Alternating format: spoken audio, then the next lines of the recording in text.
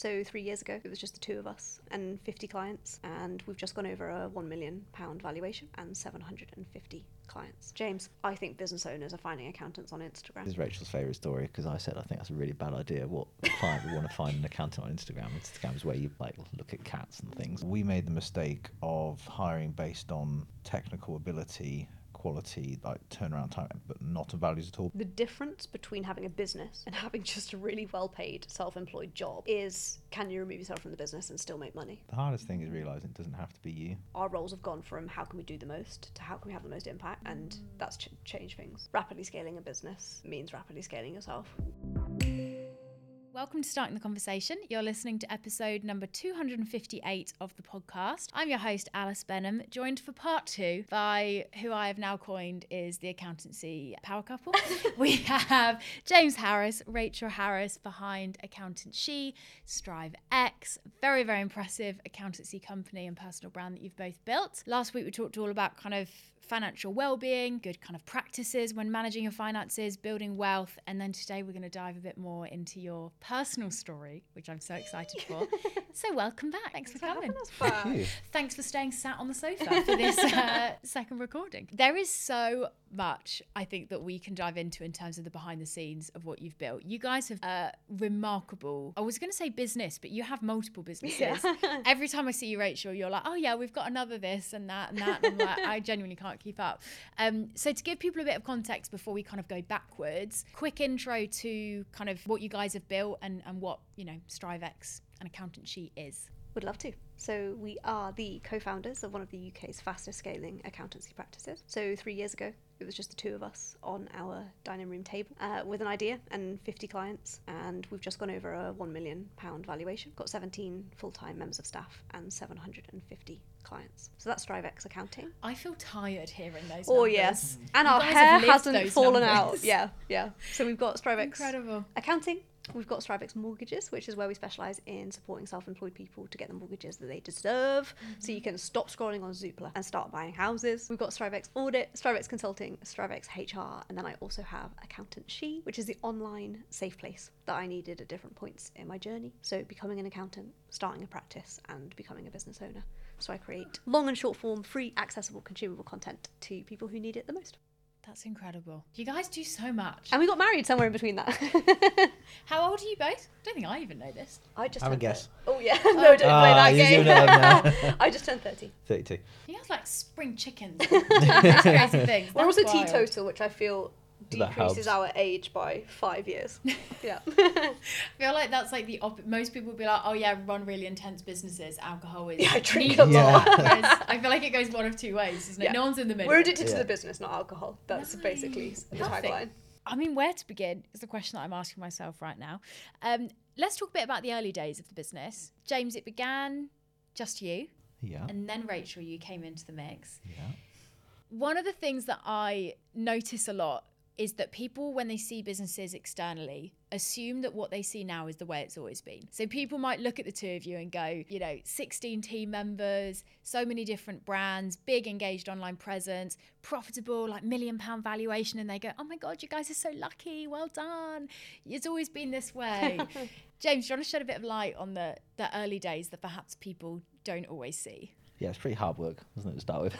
Still is, yeah. Yes, it is. When I started the business, and because this is what we touched on last time, in order to fund the business, I was contracting in the day.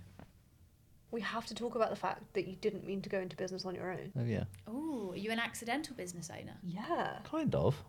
So I had a really good career for a top 75 firm in Oxford. I was having monthly meetings with the directors. They wanted me to be a future director and all this sort of stuff. And so that was all really exciting. But because it was such a big firm and they've been going for over 100 years, everything was quite old-fashioned and there was a lot of people politics. And so I had an opportunity where we had a client, and this client also had another accountant that did their bookkeeping. And this chap was in his sort of early 60s looking to retire. And he approached me and he said, would you like to take over the business? I was like, oh, I hadn't thought about this. Is this something that I could do? Long story short, I said yes. I gave up my career. We moved house 50 miles. to be closer. Yeah. Wow. And then within 2.5 months, this bloke changed his mind. He basically said, like, I wanted to wind down into retirement and you are way too enthusiastic. He had 2.5 months with me and thought this was a bad idea. Yeah. But what is really important, I guess we'll come back to it later, is James made a business plan. James said, like, this is what I think I can do in the next 5 years.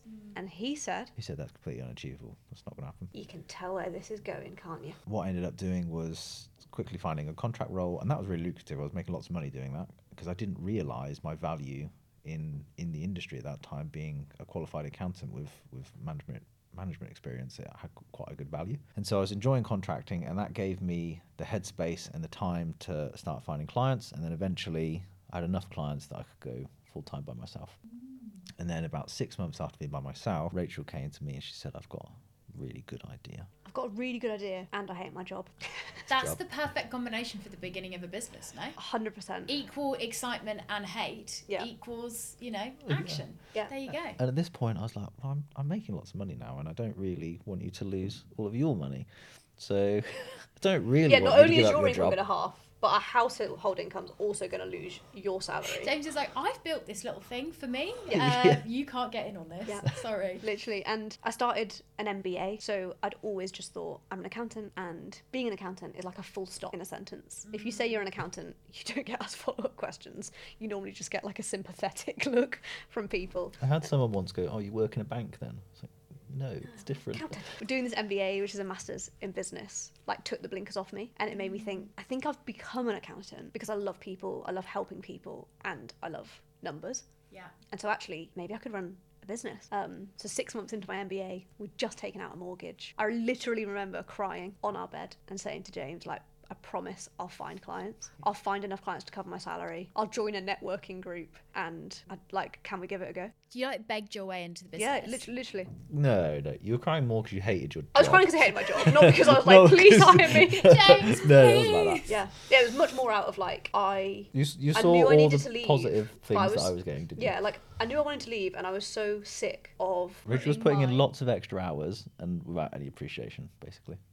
Yeah, and sick of doing it for someone else. Like, I saw James, I saw the impact that he could have with his own time. And, like, that's how I was as an employee as well. And I was sick of doing it for someone else. And so, hated my job and said, James, I've done some market analysis and market segmentation. We're in the middle of a pandemic. We've just taken out a mortgage. I think business owners are finding accountants on Instagram. This is Rachel's favourite story because I said I think that's a really bad idea. What client would want to find an accountant on Instagram? Instagram is where you, like, look at cats and things. Insert stats on screen of Rachel's booming online presence, and how many of those 750 clients have come through Rachel's Instagram? About 700. Love it. 700 Like James started with 90%, yeah, of the ones since we started basically come That's from what, Instagram. Rachel, you're much more mature than me, because if I was in your relationship, any sign of like argument, I'd be like, sorry, do you remember that time you didn't believe in me and I built the business up Do to I £1 have a million? 100% success rate of proving you wrong? Rachel's there like, wow, you can make your own £1 million business then. yeah. Not get involved. That's amazing.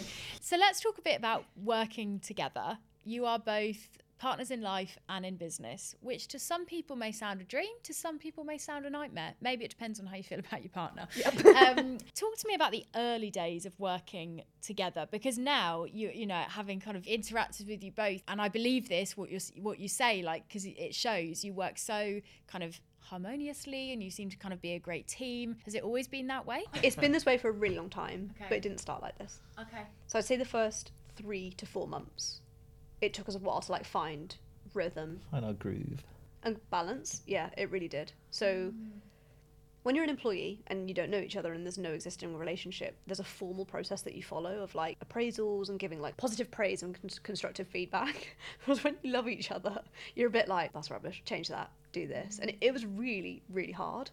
And so for us, the like balance and alignment came from understanding where our skill set retrospectively lie and separating our roles with clarity and then coming together where there's overlap. So I head up all of new business, business development, marketing and strategy. James heads up the internal team, all of the finance, all of the compliance, all of the doing. I'm client gains, James is client retention. What were some of the lessons you learned in those early days? What didn't work or was particularly difficult about working together as a team? I think working on the same jobs. So when we first started, we thought, okay, we'll both do field work, we'll both do marketing. But because I had the practicing license, I would review Rachel's work And like she said, because I'm reviewing, all I'm doing all day is saying, you need to prove, and by the time we got to the end of the day, I'm like, why do you hate me? she's not had any positivity from me. She's been like beaten down all day. And then he's like, what's for dinner? And you're like, fuck off.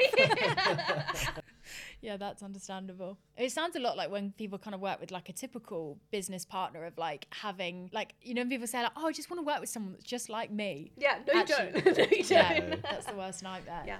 I guess as well, the one thing we haven't mentioned is that we met at work. So we have of course. always known each other in a working relationship. So I sometimes do feel like it took us a while to find, you know, North again. Because the power dynamic and the roles, responsibilities, being a business owner is very different to having a job. But we've always known each other in a work capacity. Fell in love over spreadsheets at work. I love that for you guys. How many spreadsheets have you got, like in your personal life? Oh boy. Do you love 'em? today? Well, we have different folders with different spreadsheets in for different Oh, so we things. literally have like all of the work drives, as in like access folders, and then we have our own. Wow. That has everything from like when we think we might like to start a family, all the way through to wedding budgets, personal life budgets, organising my sister's hen do, everything. That's impressive. Yeah. You guys like sat on a holiday, like on your sun loungers, filling out spreadsheets. I literally do that.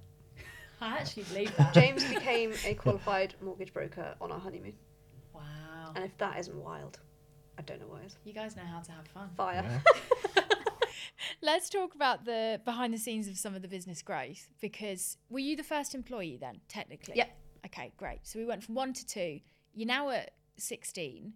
Yeah. One of the, I genuinely think from an external perspective, you know, seeing it in different businesses and having done bits of it myself, like building team is one of the biggest challenges to navigate. I don't know anyone that's had like an easy path. There's always kind of friction along the way. In the early days, building team, that must have had like quite an effect in terms of realizing, you know, when are we ready to pay a whole nother person's salary? Did that feel quite risky, that kind of early growth?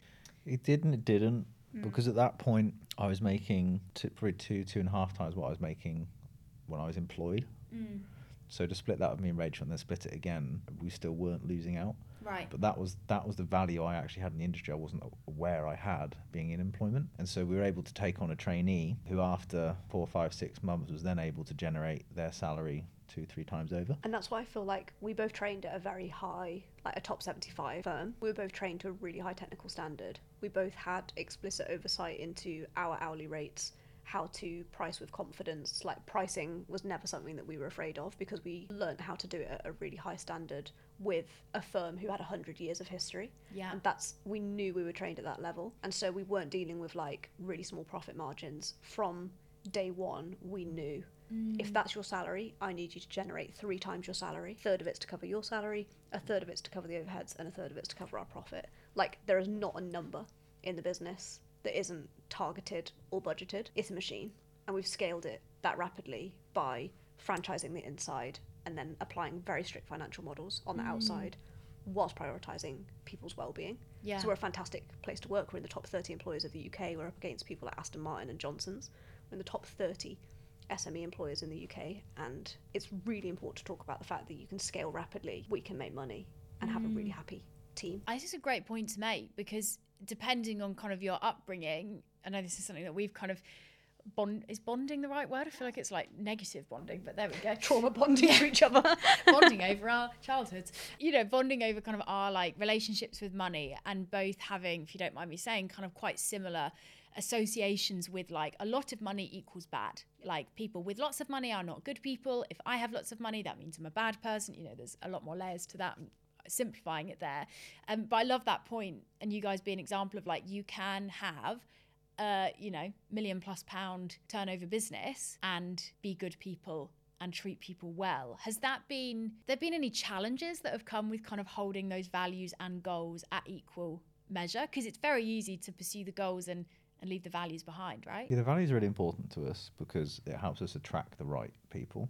But at the same time, it also attracts the wrong people that want to take advantage. And so we've had to learn very quickly how to recruit the right people that have the same cultures and values as us. And that's something that when we came from employment, you never really had to do. You just interview someone. If they had the technical ability to do it, then you bring them on. But actually, when you're running a small business, your core employees need to have all the same values as you, because if not, then they're not going to be driving the growth. Yeah, I 100% agree. If anybody's listening to this and they feel like taking on a team and like scaling a business and you want clarity over your long-term goals, I wholeheartedly recommend a book called Traction. So Traction is for businesses that already have traction, and it helps you take it to the next level. So Traction is a book, as far as I'm concerned, that I could read cover to cover, flip upside down, start again, because for every single phase of your business, it's different. It helps you to build a North Star, core values, what do you need to do to get there? That's a big problem. Can you break it down into smaller problems? Can you do one thing every single month, week, and day to get one step closer to that long-term North Star? So the book's called Traction.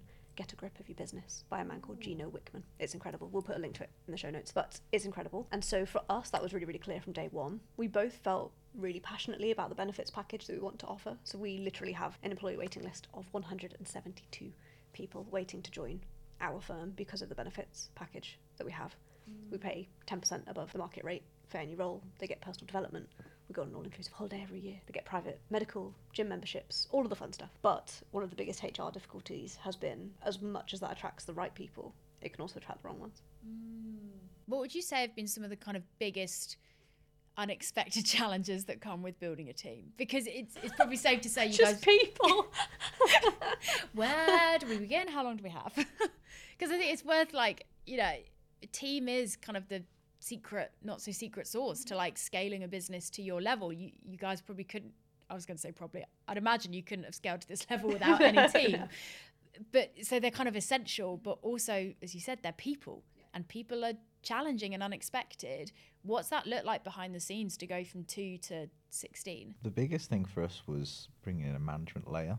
So before, when it was just myself training the team or Rachel training the team, everybody was learning from us. So they had the same values as us. But then as soon as we brought in managers, the way that manager behaved and their personal life and their interactions was then training the juniors. And so we made the mistake of hiring based on technical ability, quality, like turnaround time, but not on values at all, because at that point we didn't even have core values then, did we? Core values existed. Just in You our hadn't head. named them. Yeah. Yeah. Yeah. Definitely. And so that's something that we're still currently working on.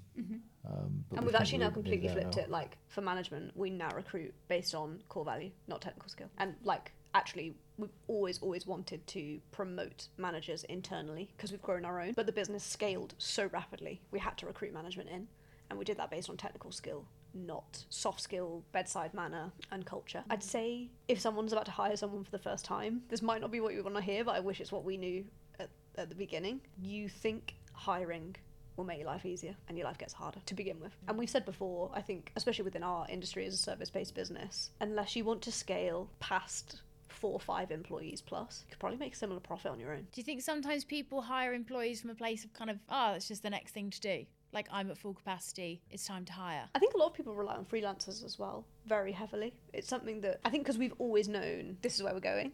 We knew we always wanted employees, and it is quite rare to find freelance accountants. So in our industry, employing and being an employer is the way to go. It's the done thing. So many other industries, people avoid hiring for so long and choose to work with freelancers over anyone else because they actually don't want a lot of the responsibility. So we've built this like decision tree to help people work out, should I be using a freelancer or should I be hiring? Because short term, very often freelancers is a really great way to go, but actually long term, you're not their priority. You don't have the commitment. They can turn around and say no. And so actually, like, we've got this really great decision tree that actually helps people to understand. And actually, fundamentally, freelancers are more expensive because they have to account for their own taxes. And yeah, it's kind of 2 different relationships, isn't it? yeah, and I don't say that to deter anyone, that it gets harder before it gets better. But I almost wish someone had sat me down and said, like... It's more the cost of replacing an employee, I think. Training them, okay, fine. Hiring them, fine. But for us, we worked out it was over £20,000 every time we had to replace someone. And it's those sort of numbers you don't realise until you actually sit down and think of it. So if our staff are generating whatever it is, £5,000 to £10,000 a month, they're not working for a couple of months because we haven't got someone in the role. We lose that. There's the time. So when we take on a staff member, it takes them 3 to 6 months to get up to speed. So they'll be billing half. They could bill half, 3/4 what everyone else will be billing. So we're losing that. And then it's the time where everyone else invested in them we lose as well. Plus some people we spend on recruitment costs. So it's those sort of costs when you're a tiny business. that you don't think about when you go, I'm going to get a new employee. But actually, if that employee doesn't work out, you've got all this work for that person, and then all of a sudden you have to replace them. Yeah. It's those things. Something that I find interesting about how kind of you guys have grown your team, and especially I've seen this with you this year, Rach, is the idea of you kind of replacing yourselves with employees and kind of basically just constantly going, right, I'm at a bottleneck, now's the time I need to give more of this away, and kind of almost continue like upgrading your role. What does that look like behind the scenes, and how do you kind of keep that as a for people that are thinking, yeah, I want to hire someone that can do what I do so I can step more into the other stuff? How do you do that? I'd say as well, like as somebody who does a lot of high-level consultancy work, the difference between having a business and having just a really well-paid self-employed job is, can you remove yourself from the business and still make money? Stage 2 is, can you remove yourself from the business and turn your phone off and still make money? Stage 3 is, can you remove yourself from the business, turn your phone off and still grow? And we're now at point 3. And so it could be that you might have had times, you probably have had times in your business where you think, I do marketing and strategy, but actually I've just built a job for myself, and if I remove myself, it doesn't exist. And so we've been on a constant journey of, we're newlyweds in our 2nd year of marriage with a young business. We've started and scaled a business. We now want to start and scale a family. What does that look like? Are you going to start saying, hi, we're the Harrises, I'm rapidly scaling family? Our children have appraisals every year. They're going to be doing their life audits and core make values. some spreadsheets. These kids are going to have They're going to get core spreadsheets. value, like, you can get the plaques like on the stairs as you go down. I'm going to make them slap Yeah, like every in time they get down offices the where stairs. they like paint the core values on the walls, that'll be on their bedroom. Like, be the best you can be. I love it. But yeah, like, so, and that's a really important thing to talk about, especially for me as a young woman. Like, I'm self-employed, but scaling really rapidly. We've always known that we really, really wanted a family. We knew we had to scale the business past a certain point to get to the position where we have a choice. For me, ultimate measure of success is having choices. Being a parent looks like this, or being a parent looks like this. It's when I get there I want to have a choice. Both fundamentally agree on that. And so that's the difference between having a business, having an enterprise, and having a job, is can you remove yourself and still make money? Oh, I feel like some people are going to feel majorly called out by that, but in a very gentle and needed way. I can share even from personal experience. I saw a really similar quote to that. It must have been about 3-4 months ago now. I think it was in my month off in 2023, and it said, like, if exactly on what you said there, like, if you are running a business that requires you to work a 9 to 5 every single day for it to make money, congratulations, you've got yourself a well-paying job that you can control, but you do not run a business. And I read that and felt so called out. And when like you're angry, but you're angry because something's correct. Yeah. And it took me a few days of like mourning to come back to it and be like, oh, there was something in that was really true for me. Yeah, you almost go like, hang on a second, I'm doing the same as what I did before, plus other things. Yeah, plus accounting, bookkeeping, hiring. Yeah. Like, you've built a 9 to 5, but what are you doing from 5 till 7? Like, actually, you're doing all of the stuff that actually was a massive perk of employment. Yeah, practically for you guys, like, what have you done or are you looking to do to kind of continue making sure that you are running a business that benefits you, not just kind of getting yourself stuck? What does that look like practically? Or how have you done that in the past? Like, I know you had like a month off for like wedding and honeymoon, or is you're planning to have kids? Like, how do you navigate? It's a massive inconvenience to James having a wedding. They're like, oh, I've got to stop working. What does that look like? But that was 2 years in. I feel like that was actually a really good point. I'm not sure we ever would have taken a holiday if we didn't get married. I don't mean this in a toxic way, but like, we had to force ourselves to go on a honeymoon, and we went for 3 weeks, and it was hard to get to the point where we were like, cool, turn my email notifications off. So the quality of life audit is huge, sort of being financially driven, but also like we've now got to the point where we are having to do, like, we do personal development sessions with the team. We know how to do them with each other. So like, do you go through your diary every single Friday and like red, amber, green, what felt good, what's work that you wanted to be doing? So green is, I love this, and I am the only person, and you have to push yourself, only person that can deliver that service. Amber is, I don't really like doing it, and with a bit of training somebody else could do it. And red is, why the bloody hell are you doing that? Is it control? Do you not want to let go? Is it because you like to be involved in it but you don't need to be? And so red is, get that out of your diary as fast as possible. Amber is, give someone a little bit of training and then take it off them. And green is, fundamentally, if you love this and you are the only person that can do it, keep doing it and do more of that, because that's the win out, the ultimate point of being self-employed. We've got a team to take away the stuff that shouldn't be us, and we get to do that stuff too. And so like, constant audits of time, emotion, every single month after a board meeting, we ask ourselves, is it worth it? And we've never said no. Do you ever have moments where you're like, I'm going to say no at the end of this month's meeting, just you wait, and then you get to the end and you're like, well, fair enough. I'll say yes. Yes, literally yes. Feels like you guys are like in a bit of a season right now of kind of looking at not just the business growth, but almost focusing a bit more on kind of how that benefits you and kind of like your personal gain from the business as well. Is there like a moment that triggered you to start prioritizing that more, or has that been kind of brewing for a while? Yeah, we'd love a family. Yeah. Absolutely love a family. But that's one of the hardest things. We've actually been putting off, haven't we? Realistically, yeah, we've been putting off the last couple of years because, and I know that everybody says you never find the right time, but it felt like if we were going to have children a couple of years ago, then it wouldn't be fair on them because we'd both just be working late all the time. We're also like massive perfectionists, and as much as people say there's never a right time, like we are both 110% people. We want to be 110% parents. And again, like when you want choices, when you want, okay, what does it look like? Is that shared parental leave? Is that we have someone to help us so that we can both come back to work a bit? Like, what does that look like? Actually, money is the resource that will give us those choices. And so we had to put our personal life on hold. Like, if we weren't self-employed, we'd probably have a 3-year-old. But we would have got married sooner. We were engaged for 5 years just because we couldn't be asked to plan a wedding, so we eloped after 5 years. Like, yeah, if we were employed, we'd be married with children. Do you feel like there was a certain amount of like sacrificing for a certain period that was actually quite essential to the business getting to where it is now? Yeah, different stages, I think. Definitely when we first started, and I felt because when I was contract, I was always doing 3 different jobs. That was quite a hard period for me. And then just before we got our 2 managers, that was again a difficult period because both our teams had gotten so big, they both needed managing, and my time couldn't do both. And now I think probably for you about 6 months ago, I think, before Annabella started, maybe. Do you ever have moments where you're like, I'm going to remember this for the rest of my life? In June of 2023, it was my husband's first birthday since we got married. So it was his first birthday as my husband, and I moon-pigged his birthday card the day before his birthday. And that was the lowest point. Shame on you. No, literally, like that. James, I feel like she actually feels really bad about it. I wasn't even bothered at the time. I was like, okay, fine. It literally was like the lowest point I've ever had in the whole business, because always operated on the basis of if we put our marriage and our relationship first, everything else will come second. And I literally was like moon-pigging a birthday card and had organised nothing. And it, like, that literally was the lowest point I've ever had in the business. And I literally thought, like, everything's backwards. I am being so sucked of time in all of the wrong places, in all of, like, my diary would be red. It's just stuff I'm getting pulled into. HR, like, I'm the HR department, I'm the recruitment department. And so we stopped and invested and hired Rachel 2.0, which is a business development manager. She's taken 2.5 days a week of prospective client calls out of my diary.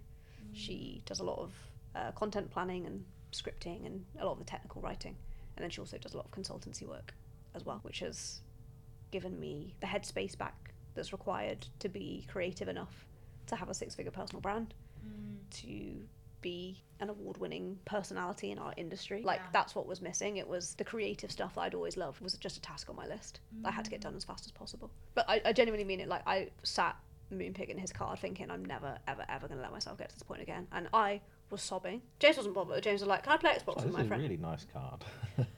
Thanks. You're like, it's personalised. Yeah, it literally is great. It's great. I think James was like, are you having a breakdown? I honestly was sobbing. The reason it upset me so much is because it crept up on me. I didn't realise it had happened. Gifts and gift giving and showing people that I love them is my love language. How have I got to this point? It's interesting you share that really kind of practical example though, because I think it's so often that, isn't it? Like, you don't see this thing, you know, changes in a business when you're in it every day are so slow and marginal. And then there's that moment, whether it's, you know, you're on a family holiday and you can't get away from your laptop, or you haven't got the headspace to get the card and the presents in advance, whatever it might be. There's that moment that makes you go, oh crap, I've got this wrong. And that you're almost like contradicting yourself. Like, we have always been, at work, I am the good vibes, I am the well-being department, and I was just giving to everybody. I wasn't well, and I'm the well-being department, and I would stand in front of a burning house and be like, it's fine, how are you? And I think I'd just done that for too long. Like, I am an accountant who's been thrown into running a team of 16 people, trying to play tug of war with, like, balancing a marriage and being business owners together, which we love and gives us so much. But it's also hard. Like, it is really hard, and you have to protect your marriage from being a board meeting. Like, you can't run them both in the same way. And so I was upset, but I was also so angry at myself for feeling like a hypocrite because I come onto podcasts and tell people about financial well-being and putting themselves first, and how have I got to this point? And that's the first time I've ever told anyone that's not James that, because I was just so embarrassed. Yeah. Well, appreciate your honesty, genuinely. As much as we're laughing like it's a Moonpig card, like I can completely understand kind of what that represents for you. And I think the biggest thing that I take from that is the idea of kind of intentional sacrifice, of like, it's a non-negotiable, right? To business, there's going to be trade-offs. You have to go through seasons of putting in the work and going through the challenges.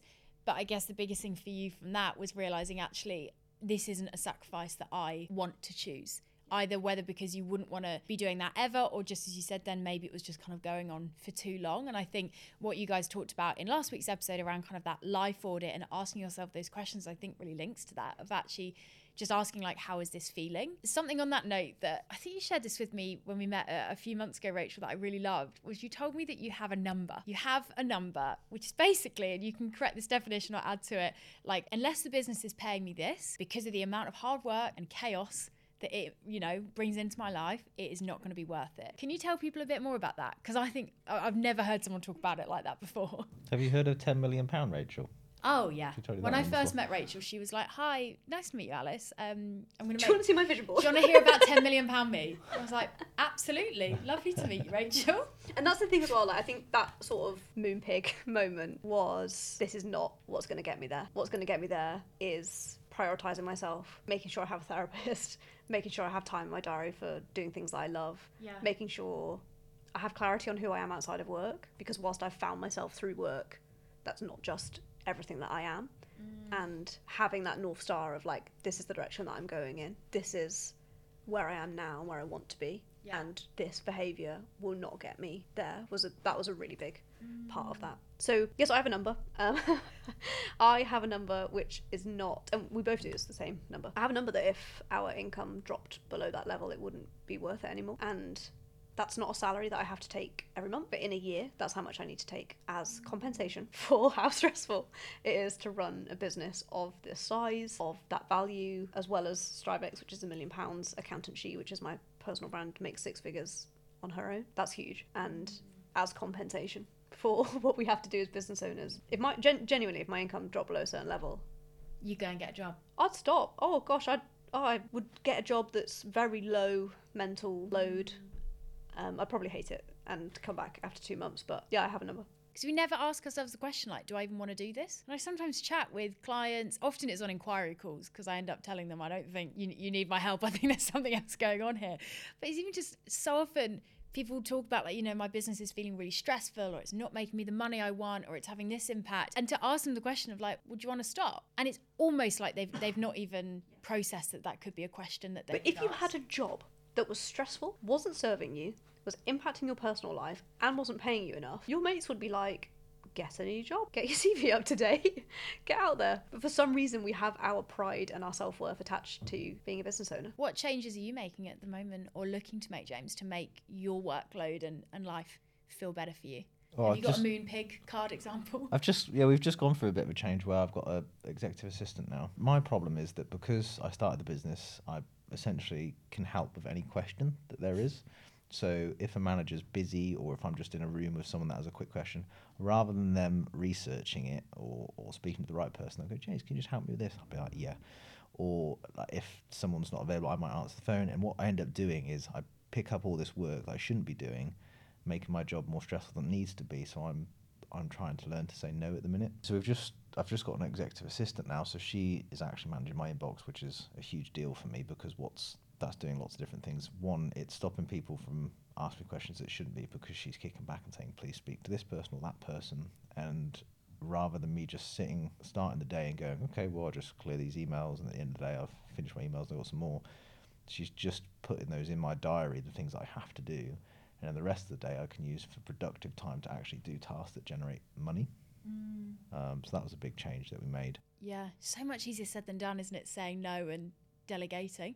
Because it's such a kind of behaviour pattern of, like, yeah, I can do that, that's fine. And actually sometimes it's worse, because you're taking it away from somebody rather than training them to do it themselves. So it's not helping them or you. Yeah, that's so true. But even that, like, James owns a business that's worth £1 million and he doesn't check his inbox. I'm going to email you now and just see who hello. I literally email him In the mornings, I say, "Good morning, my wonderful husband / hi, Anyesa," which is her name, because I'm emailing him, but I know that she's picking it up. I know you share them as YouTube videos, but I'd really love like a Big Brother style documentary of you guys at home, please, because it sounds very wholesome. How you work together, how you communicate. I mean, it sounds like you've come a long way since those early days where he was just telling you what you were doing was wrong all day. I feel like you guys have got a great little vibe going on. 100%. And I feel very early on, we knew that the business and the relationship wouldn't survive unless we put the marriage first. And that's always our vibe check. That's what made James get an executive assistant, was I need you, not you on your phone or stressed you or, snappy you or me. Like, I need you to be my husband, because if I don't have a husband, then this is just lonelier than it is apart from that. And so like both of those decisions, whether it was me hiring, I've now got 4 full-time roles which support my role. James has got a full-time exec assistant with a whole team of billable people. Like, those hires were completely unplanned hires, but probably the most necessary we've ever recruited for. The hardest thing is realising it doesn't have to be you. I think when you start a business, you think, I have to do this, I have to do that. Rachel used to think, I have to do all the prospect calls because I'm the owner of business. People are coming to see me because it's accountancy. But now she has a full-time person that actually spends more time doing it than what Rachel used to do it. I used to think I have to go through my own inbox, but actually I don't. It's just a means for somebody to get an answer to a question. Yeah. Why does it have to... And taking you from that point of like, how can I do the most, to how can I create the most impact? We now both have very high impact roles. So we were talking earlier about StriveX Wrapped, which is this quarterly session where we get the whole team together. We do a bit of a roast, take the piss out of ourselves, and just bring the team together.